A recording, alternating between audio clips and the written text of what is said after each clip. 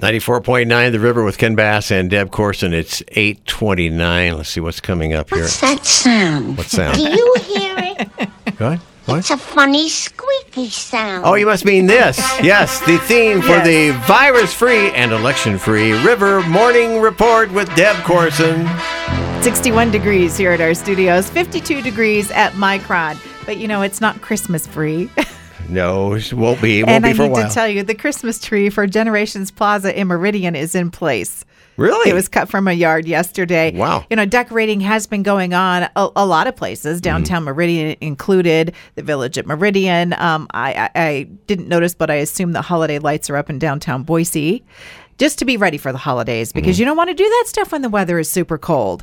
The arena at Grove Plaza looks different, and that's not because of the holidays. Work has been going on this week for the new paint scheme, which is dark gray with bright green, and the new sign, Idaho Central Arena. Let's all practice saying that. Those are the colors of Idaho Central. Right. So okay. that will help us remember the new name is Idaho Central Arena. You can see photos of this at boisedev.com if you don't get downtown. At the Idaho Humane Society last week, 126 animals were adopted.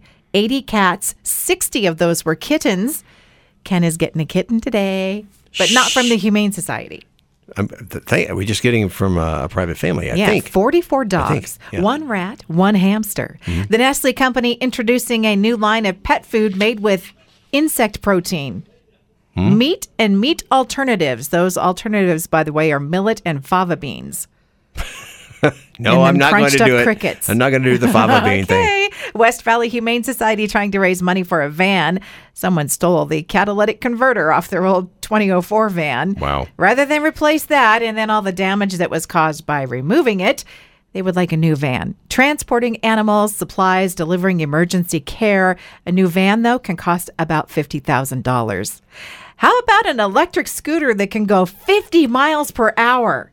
That seems a little fast. Just a touch. Voro Motors in California will be selling that one soon. And by the way, they already sell a version that goes 25 miles per hour. This is the stand-up scooter. 50 miles per hour?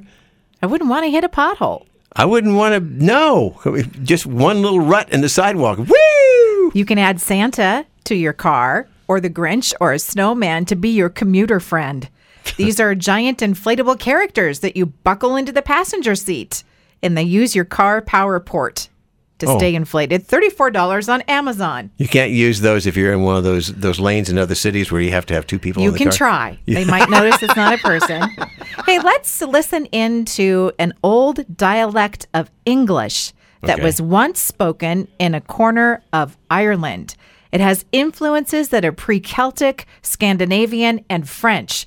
Now, we don't have anyone speaking it, but you can listen to it in song. It Muslar had behold, it was by wee Tommy in, that by me's look was in pit to drive in.